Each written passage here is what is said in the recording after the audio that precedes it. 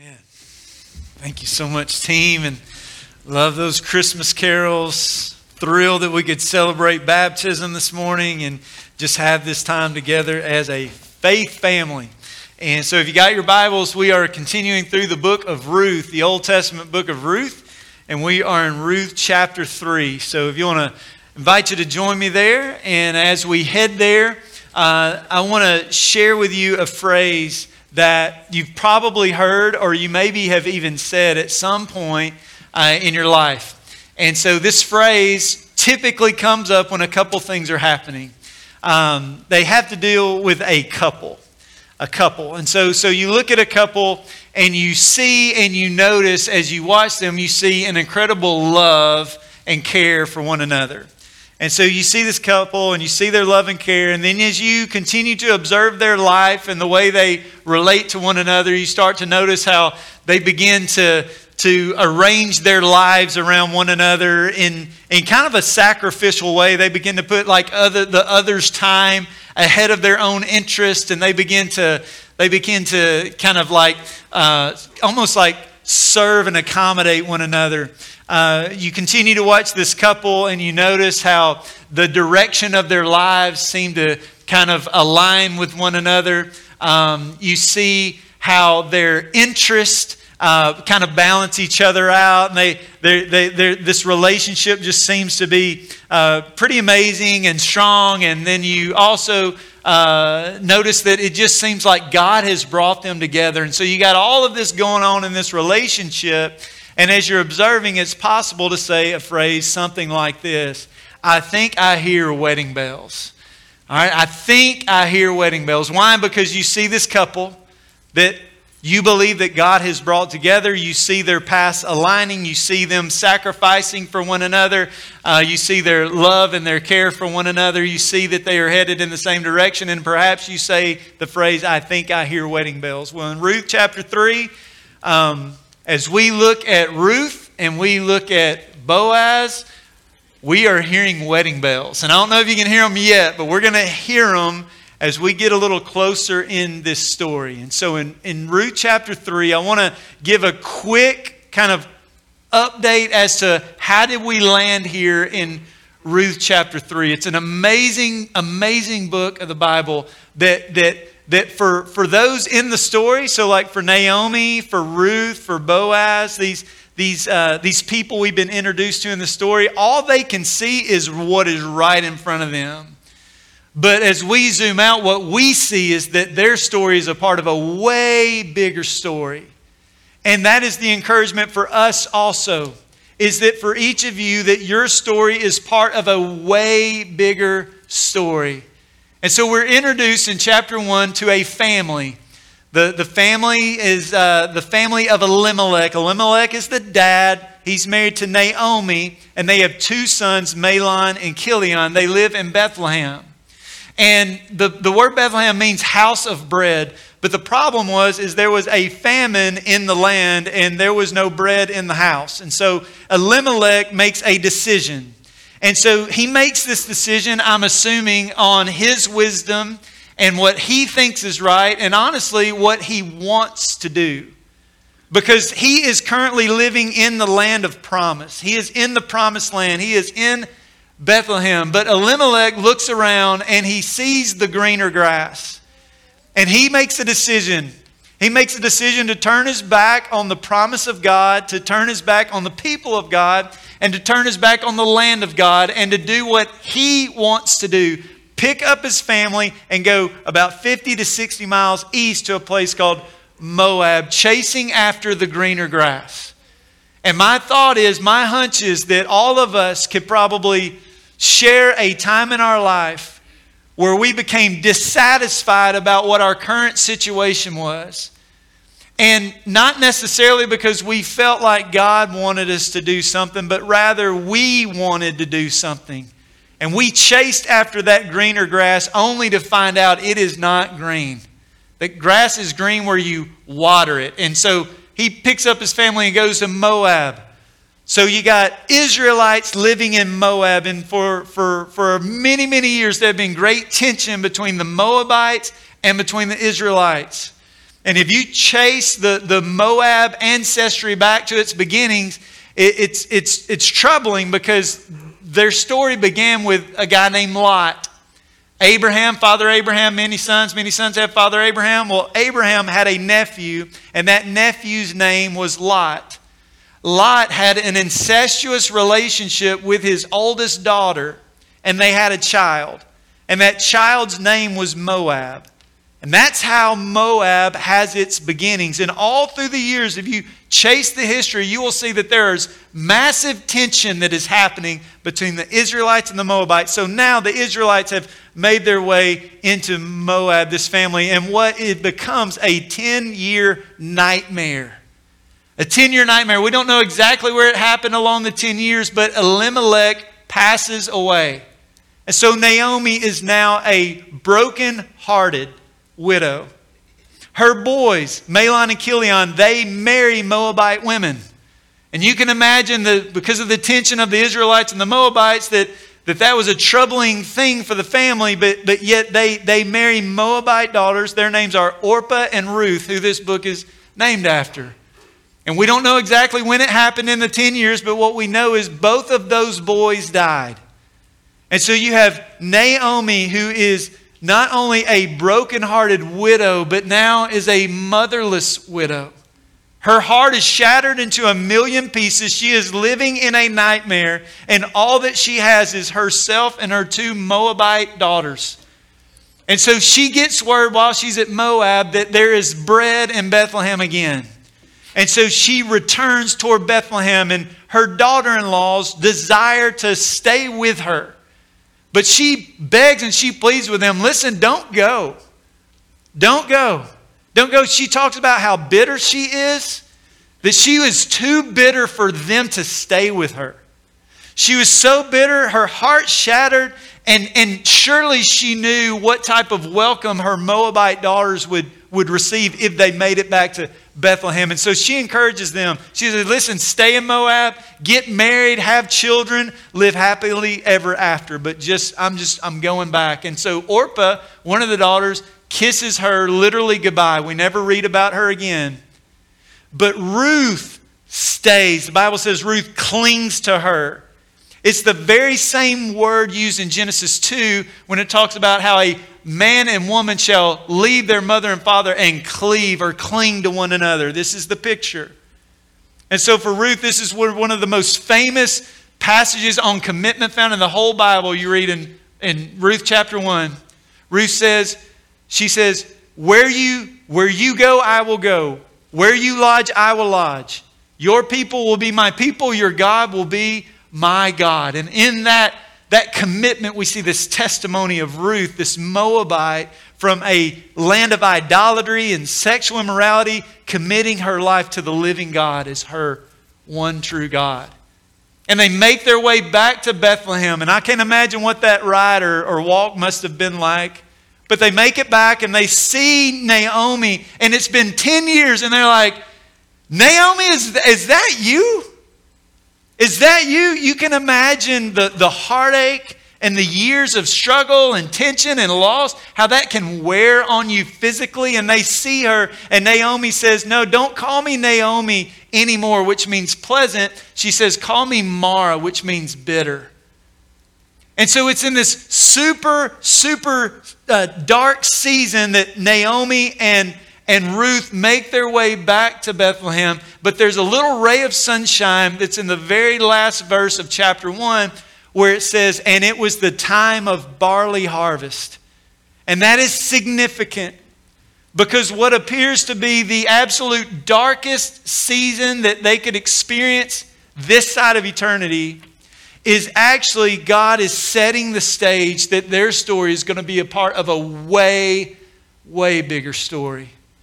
That as we follow this relationship through the rest of the book over this week and next week, what we're going to see is that their story points to a much larger story. And that is what we call the story of the grand redemptive narrative, which is the story from Genesis to Revelation of how God is pursuing a people to redeem for himself and for his glory.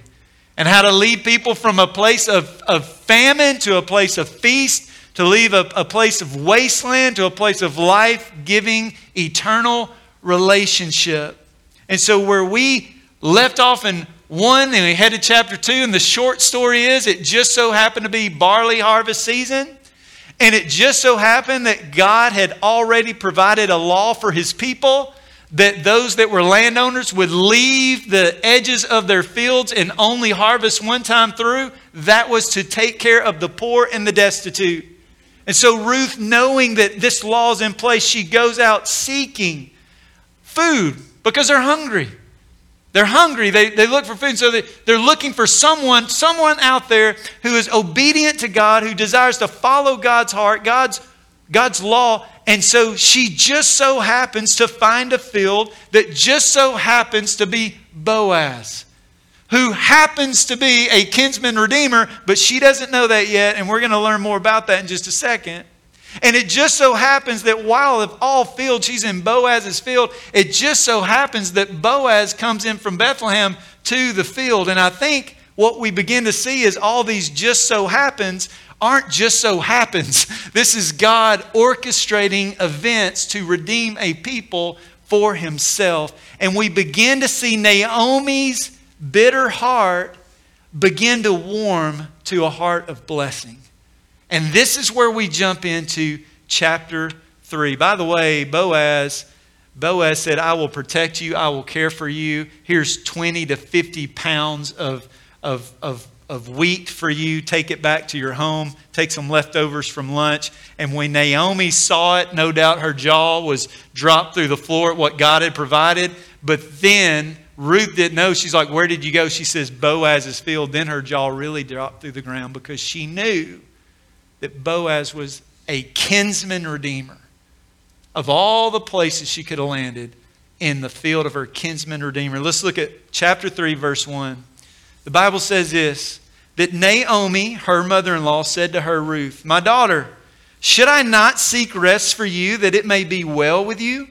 Is not Boaz our relative or our kinsman, with whose young women you were? See, he is winnowing barley tonight at the threshing floor. Now, just to pause right here, and threshing floors, if you're cruising around North Mississippi and you're driving by fields, you're not going to see these. We don't necessarily see threshing floors, but I think it's important to get a picture about what this is. A threshing floor was like a raised platform that would sit in or near the fields that were being harvested. And when harvest season came and they harvested, they would take that all and put it on the threshing floor. And Boaz was winnowing. Naomi knew exactly what she was doing. He's winnowing. Winnowing is a hard work, but basically it's you take a big old pitchfork and you stick it in the harvest and you throw it up in the air like the wheat up in the air. And winnowing is the process of separating the chaff from the seed. And so they were located on the Mediterranean, probably a breeze blowing there. So he dumps it up, throws it in the air, the chaff blows away, and the seed falls. And that process continues and continues and continues and continues till you get to the seed. And you have this harvest there. And they literally, as a family, when harvest time came, they would celebrate, but they would sleep right there around it. Why? Because you don't want anybody to steal your grain, right? So they're camped out around there. So Naomi knows what he's doing. And she says this, and I also think it's important that I took a quick poll at the 8 o'clock hour. I'm curious here. Couples in the room, question. How many of you met your spouse through we'll just call him a matchmaker? Somebody other than yourself. All right, where's that? I see that hand. All right, a few of us. Okay. So this Naomi she's a matchmaker. Like that's what she said. Because when she knows Boaz is kinsman redeemer, she's connecting the dots, and she's like, okay, I've got a plan. Ruth, listen to me. Do exactly what I say, because she's going to play that matchmaker. And she's telling Ruth what she is going to do. She's going to give specific instruction. And in verse 3, she says this, Ruth, wash therefore, anoint yourself, put on your cloak, and go down to the threshing floor. In other words, hey Ruth, before you go into the presence of who we'll call Boaz, the Lord of the harvest, before you go into the presence of the Lord of the harvest, before you do that, wash yourself. She was a hard worker, no doubt. Wash yourself. Fragrance, all right? Smell, the aroma. Put on a cloak. They would have had maybe a special dress or an article of clothing that would have been for like a special festival or even weddings. And what she's saying is prepare yourself for the presence in whom you're about to step into. And I think it's important for us to track with this a bit, because I love what Hebrews 4:12 says, that we can have confidence, that we can approach the throne of grace and find help in our hour of need. We can have confidence when we come to the throne, when we come to God in prayer. Have this confidence. It says confidence, but it doesn't say carelessness. It's like when we are approaching the presence of the Lord of the harvest, in this case for Ruth, or the Lord of Lords for our case as believers, that we would not have a flippant attitude about who it is that we have the privilege of coming direct access to because of the blood of Jesus. And that is the Lord of Lords. And so in the Bible, we see the church, our faith family, we see it described as different pictures. The church is described as a body. Romans 12, you can read about it. Christ is the head and the faith family is the body. Every member plays a specific and important role in the body. I think you would agree, if you lost an ability to use one of your members of your body, you would miss it. And so that's why I love this picture is that the encouragement is every single believer has a vital part to play in the local church. Every single believer. And so we see this imagery of the body. We also see the imagery of a family. And that as believers in the Lord Jesus, that we have been adopted into His family. We're brothers, we're sisters, we're family. We're the family of God. But another picture that the Bible paints is that the church is a bride. Now Ruth is going to be a bride. The church is a bride, the bride of Christ. In John 3, the Bible speaks of Christ being the bridegroom, and Christ is that bride. Ephesians 5:25 is the greatest marriage wisdom instruction in the Bible. It says this, it says, husbands, love your wives as Christ loved the church and gave Himself up for her. And so it's this picture of sacrifice. Christ is the bridegroom. We are His bride. And so I think there is absolute application for us as believers, is that we would not take for granted or flippantly approach the throne of God, but rather that we perhaps would even process some of these same steps. Hey, before you go to the Lord of the harvest, listen, wash yourself. This idea is this picture of if we want good, sweet, strong fellowship with our Heavenly Father, we can probably all testify that there have been things that we may allow in our lives that don't honor the Lord, and they get in the way of that relationship, and the relationship isn't everything that it should be. So what do we need to do as believers? We confess our sin. We call it what it is. We repent, which means we have a change of mind about that. And listen to this, and then we rest in His grace. We rest in His forgiveness. But so we wash ourselves. We clean ourselves. The Bible talks about how Naomi said to Ruth, to anoint yourself. It's this idea of perfume. In other words, the scent, the aroma that you're carrying into the threshing floor, like smell good, basically. To which I would say this, I don't know if we think about this a lot of times, but every life puts out a smell. Every life puts out an odor. Your life puts out an odor or an aroma. And so the question is, what is the aroma of your life? I want you to think about the way you relate with your family. I want you to think the way you relate with your coworkers, the way you relate in the store or in the checkout line, or when you blow a tire or whatever that might be. Like, what aroma is coming off of your life? And I love what Paul says in 2 Corinthians 2:15. He says, we are, in other words, the church, we are the aroma of Christ. The aroma. And so may our aroma not be one of arrogance, And may our aroma may not be one of anger, or our aroma not be one of just meanness, but rather that we would carry the aroma of Christ, the fragrance of Christ. And then she just put on her cloak. It's this special dress or outfit that they wear for special ceremonies, weddings, things. And all through Scripture you see clothing cast in the light of spiritual meaning. And so I think about, as a believer, what Christ has done for us. And I want you to think about this. Because the prophet Jeremiah tells us that our righteousness, in other words, our rightness, is as filthy rags. Like our righteousness, our goodness is as filthy rags.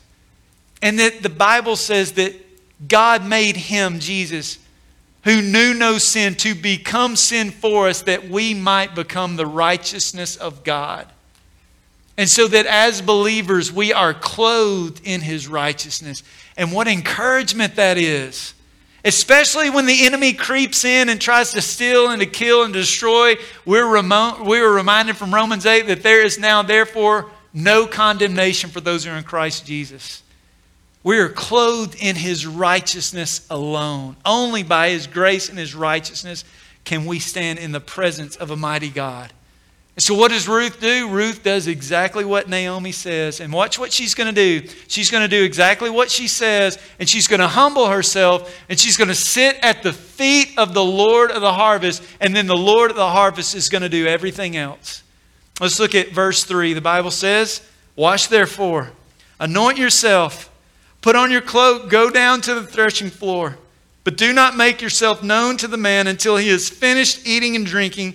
But when he lies down, observe the place where he lies, and then go and uncover his feet and lie down, and he will tell you what to do." And she replied, "All that you say, I will do." You'd be like, what? What is she doing? Especially the people who don't like feet. Okay, like you just like feet gross you out. You're like, what is she doing? What's going on here? What's happening?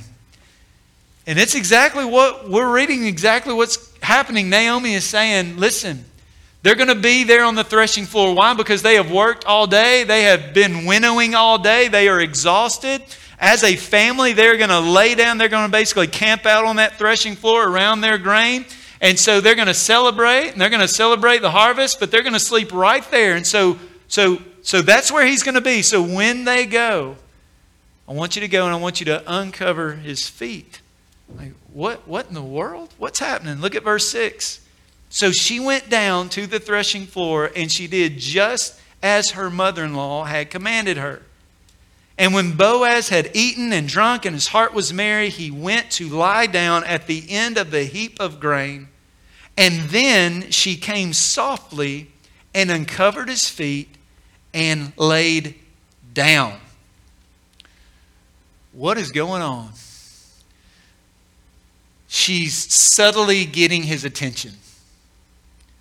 I want you to imagine, some of y'all, like, it's getting cold, right? It's like 20-something degrees from what I heard. 20-something degrees. It's getting cold. And some of us love covers, right? You love sleeping with covers.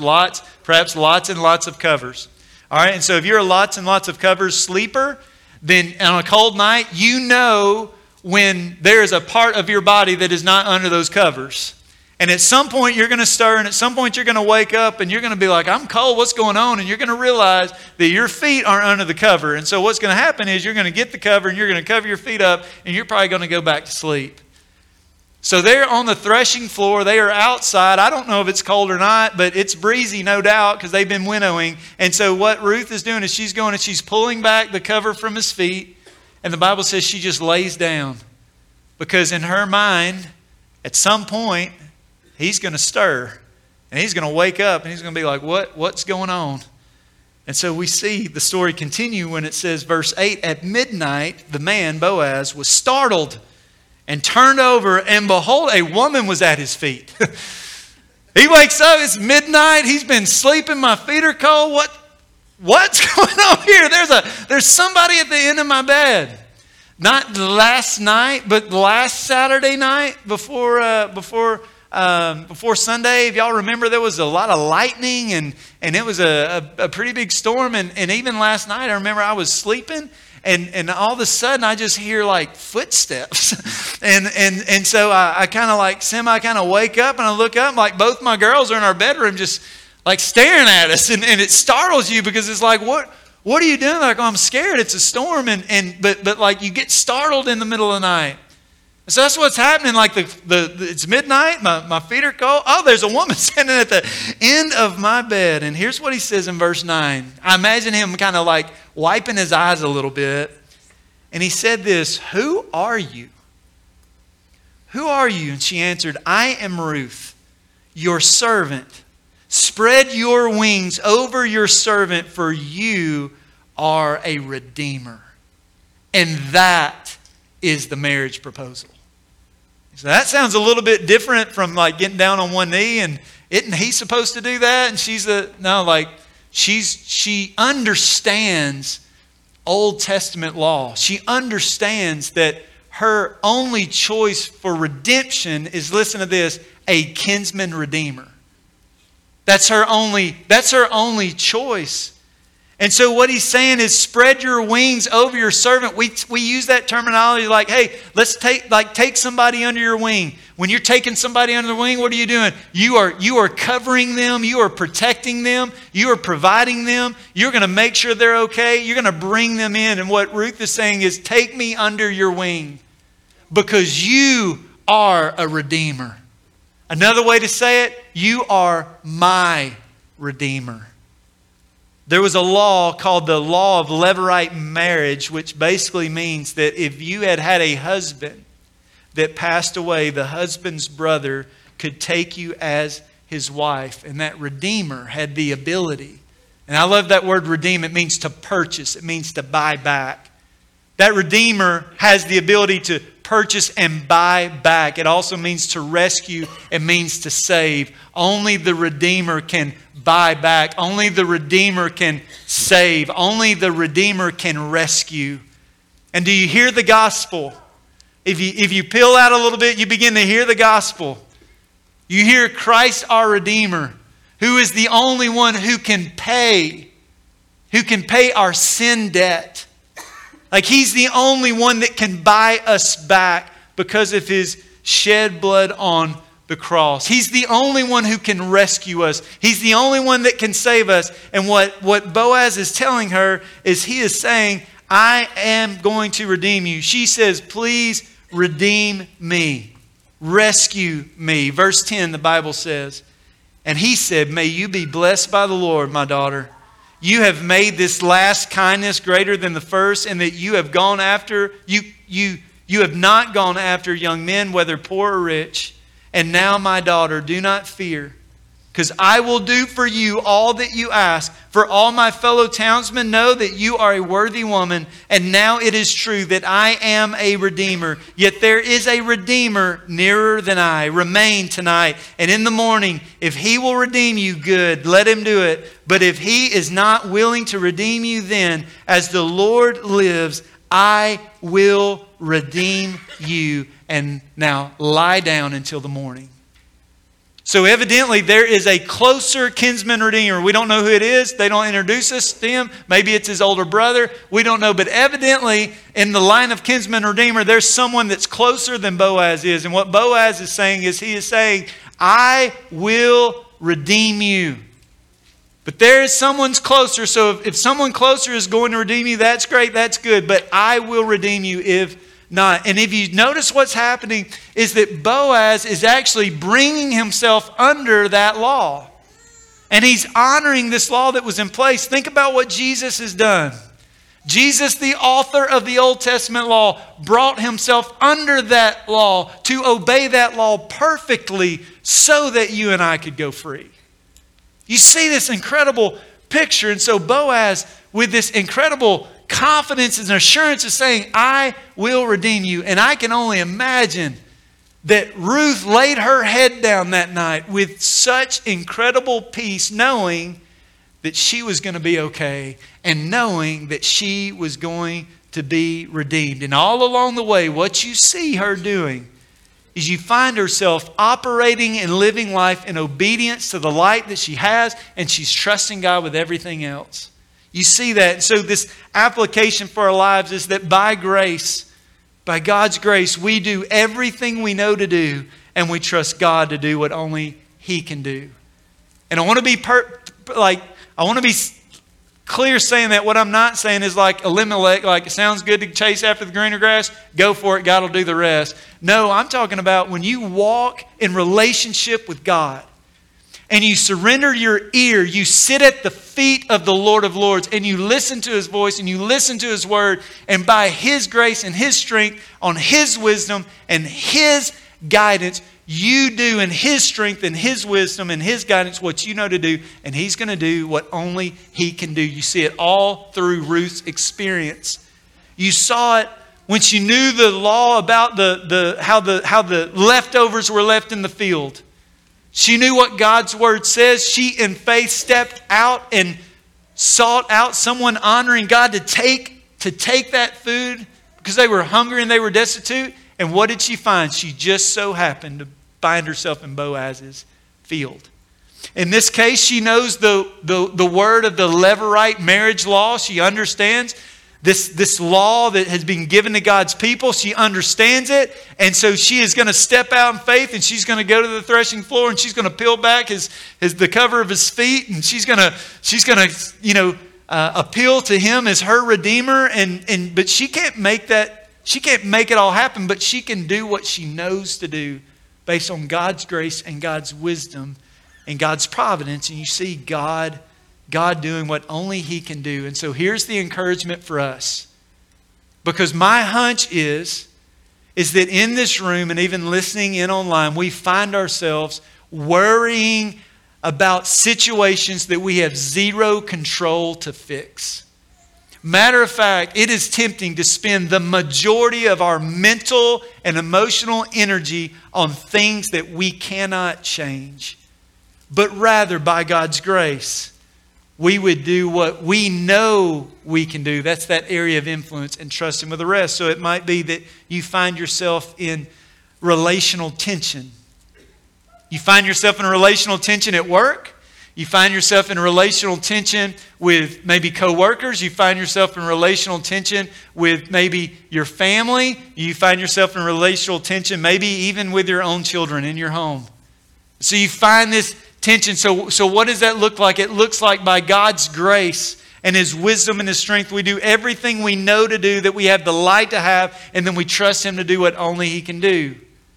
It could be that there are other tensions or struggles. It could be financial stress. It could be a sickness or an illness that is out of our power to fix. But yet, as we find ourselves surrendering, sitting at the feet of the Lord of Lords and listening to His word, soaking our heart in His word, and by His grace striving to take that step of obedience that we know He's called us to, and we trust Him with everything else, God will show Himself faithful. He always gives enough light for the next step. Every single time. Verse 14, the Bible says, "So she lay at His feet until the morning, but arose before one could recognize another. And He said, 'Let it not be known that the woman came to the threshing floor.'" Now you read that and say, what's going on? Say, I thought Boaz was a godly man. Ruth loved God and obedient to God. Is something weird happening right now? It's actually just the opposite. Boaz is a godly man, and he's looking out for her. He's a man above reproach. And so what he's doing is he understands that if the rest of the people on the threshing floor wake up and see a woman next to him, they could assume the worst. And they could create in their minds this reality that's not reality, and by the end of the day, all of Bethlehem has heard what's going on with Boaz. But instead, he's looking out for her. He's a godly man. He understands. He says, here's what I want you to do. Before anyone wakes up, you've honored the Lord. I want you to go back. I will redeem. Verse 15, the Bible says, "And he said, 'Bring the garment that you're wearing and hold it out.' And so she held it. And he measured out 6 measures of barley and put it on her. And then she went into the city. And when she came to her mother-in-law, she said, 'How did you fare, my daughter?' And she told her all the man had done for her, saying, "These 6 measures of barley he gave to me. For he said to me, you must not go back empty-handed to your mother-in-law." So this is just kind of a little extra bit of encouragement. Take care of your mother-in-laws, right? That's what Boaz is doing. He's like, come here, Ruth. And he loads her up. He's like, this is for Naomi. And he sends it on. He really does. But he's a godly man. He's others focused. He's thinking about others. He knows that the picture is bigger than Ruth. And so he takes care of her. I love that the Lord of the harvest is a servant. And just echoes the life of Christ, who said the Son of Man did not come to be served, but to serve and to give his life as a ransom for many. And so in verse 18, she replied, this is Naomi to Ruth, "Wait, my daughter, until you learn how the matter turns out, for the man will not rest, but will settle the matter today." And that is one of the hardest things to do, isn't it? Wait.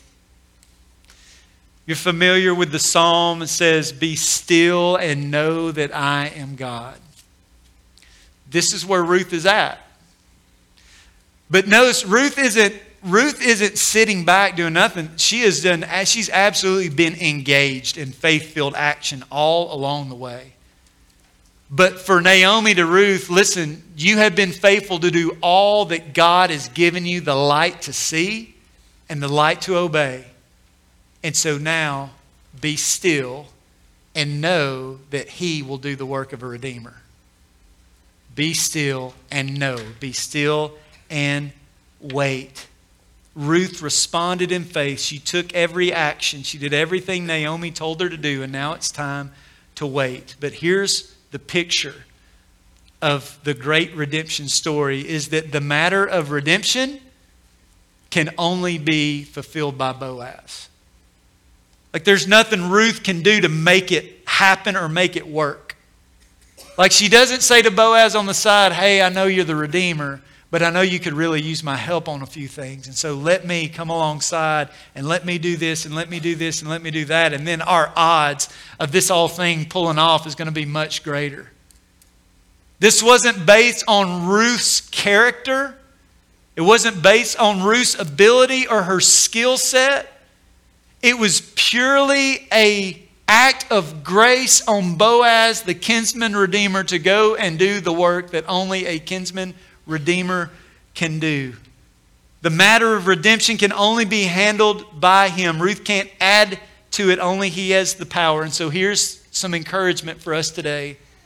Our redemption is made possible only through the finished work of Jesus Christ on the cross and his glorious resurrection. Our redemption is made possible only through the finished work of Jesus Christ on the cross and his glorious resurrection. Ephesians 1:7 says, "In him, Christ, we have redemption through his blood, the forgiveness of our trespasses, according to the riches of his grace." Isn't God so good? He's so good.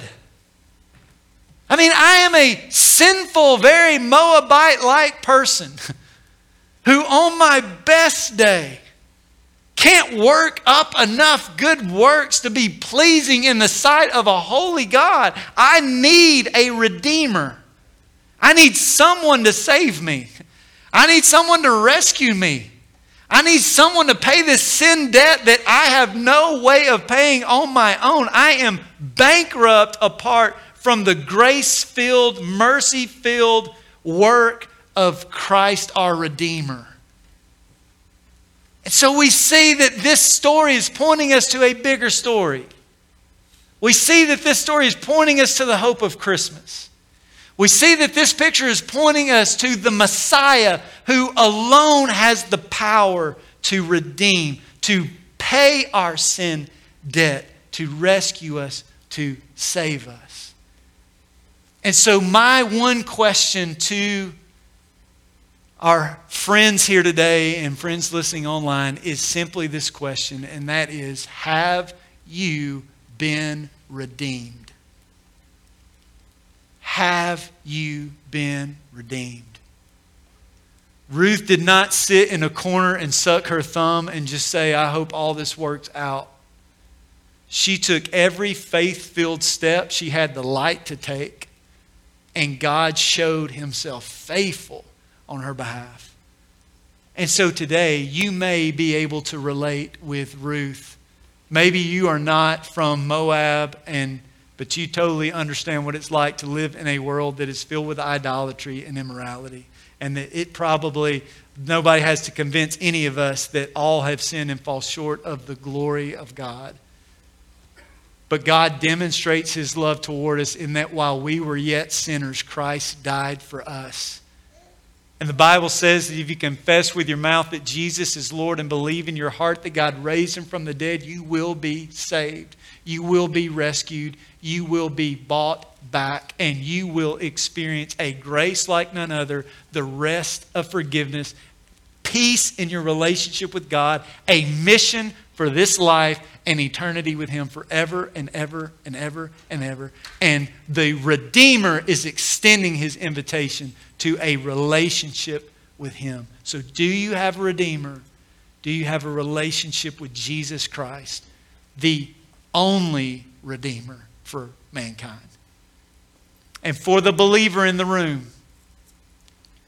maybe you're in one of those dark seasons. The encouragement is God is working. God is working. Naomi and Ruth, they could have never seen it by the end of chapter 1, but barley harvest was coming. And so just the encouragement that God is at work. That God is at work. By God's grace, do everything that his strength, his wisdom, he reveals you to do.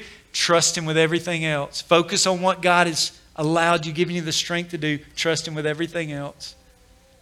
And let's watch God work in incredible, incredible ways. Let's pray together. Heavenly Father, thank you for this Old Testament book. Thank you for the book of Ruth. The only book in the Bible named after a non-Jewish woman. That God, that all along your heart has been for all of the world, even the Moabites, even those who would be characterized as immoral and idolaters. But God, your redemption is for all people. All people who will acknowledge their sinfulness, repent of their sin, have a change of mind about their sin, and surrender their lives to you as their Lord based on the perfect life, death, and glorious resurrection of King Jesus. So God, I pray if there's anybody here today who is not in a relationship with you, has not come to that time and place in their lives where they have received you as their Lord, their Redeemer, I pray, God, that today would be the day of salvation. And I pray for the believer, God, who is struggling, wrestling with what to do. God, would you grant wisdom and strength, and that as believers we would take the step that you've shown us in your grace and in your wisdom and trust you with everything else.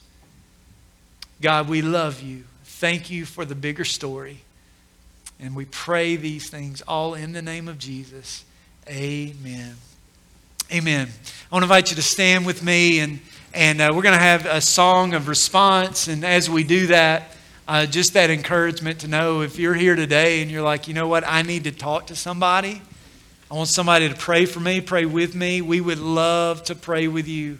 We would love to encourage you. If you want to come to the altar, come to pray, please be obedient to that faith-filled step, whatever it is that God is showing you to do, and He'll be faithful to do what only He can do.